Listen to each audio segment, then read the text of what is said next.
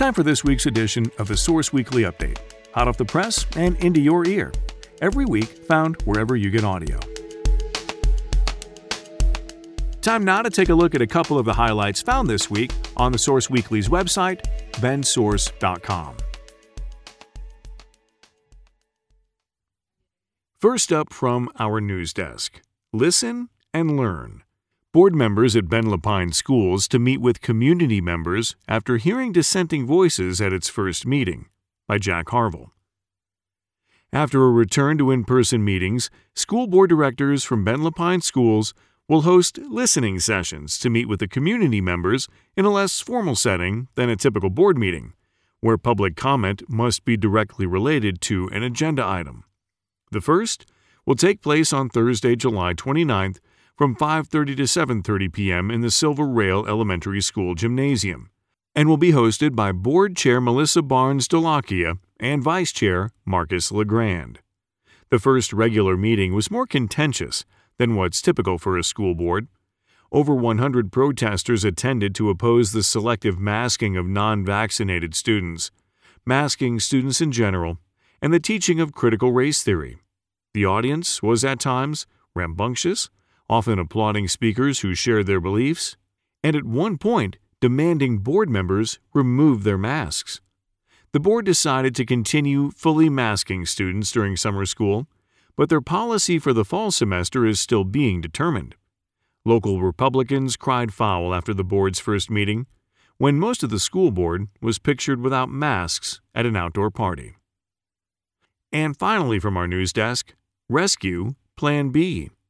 The American Rescue Plan Act provides funding that Bend will use to achieve housing goals, by Jack Harville. The City of Bend is adjusting its budget to meet City Council goals after it were awarded $7 million in American Rescue Plan Act funds.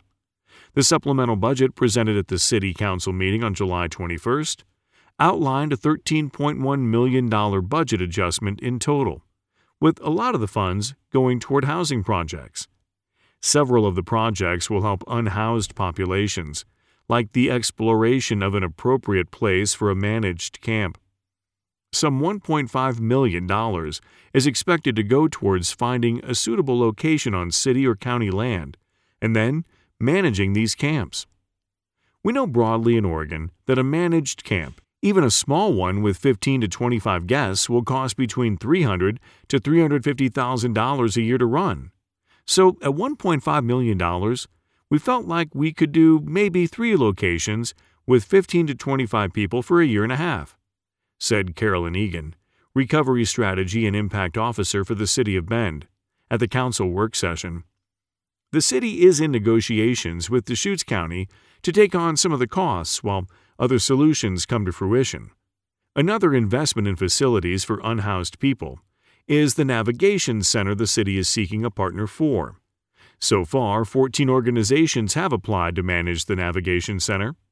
Earlier in July, the City of Bend's application to Project Turnkey, a program that funds the purchase and renovation of motels into shelters, was approved.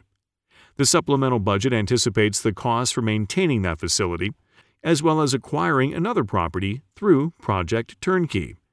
Both properties would be run by partner agencies, but the city would be responsible for utilities, rent, and site maintenance.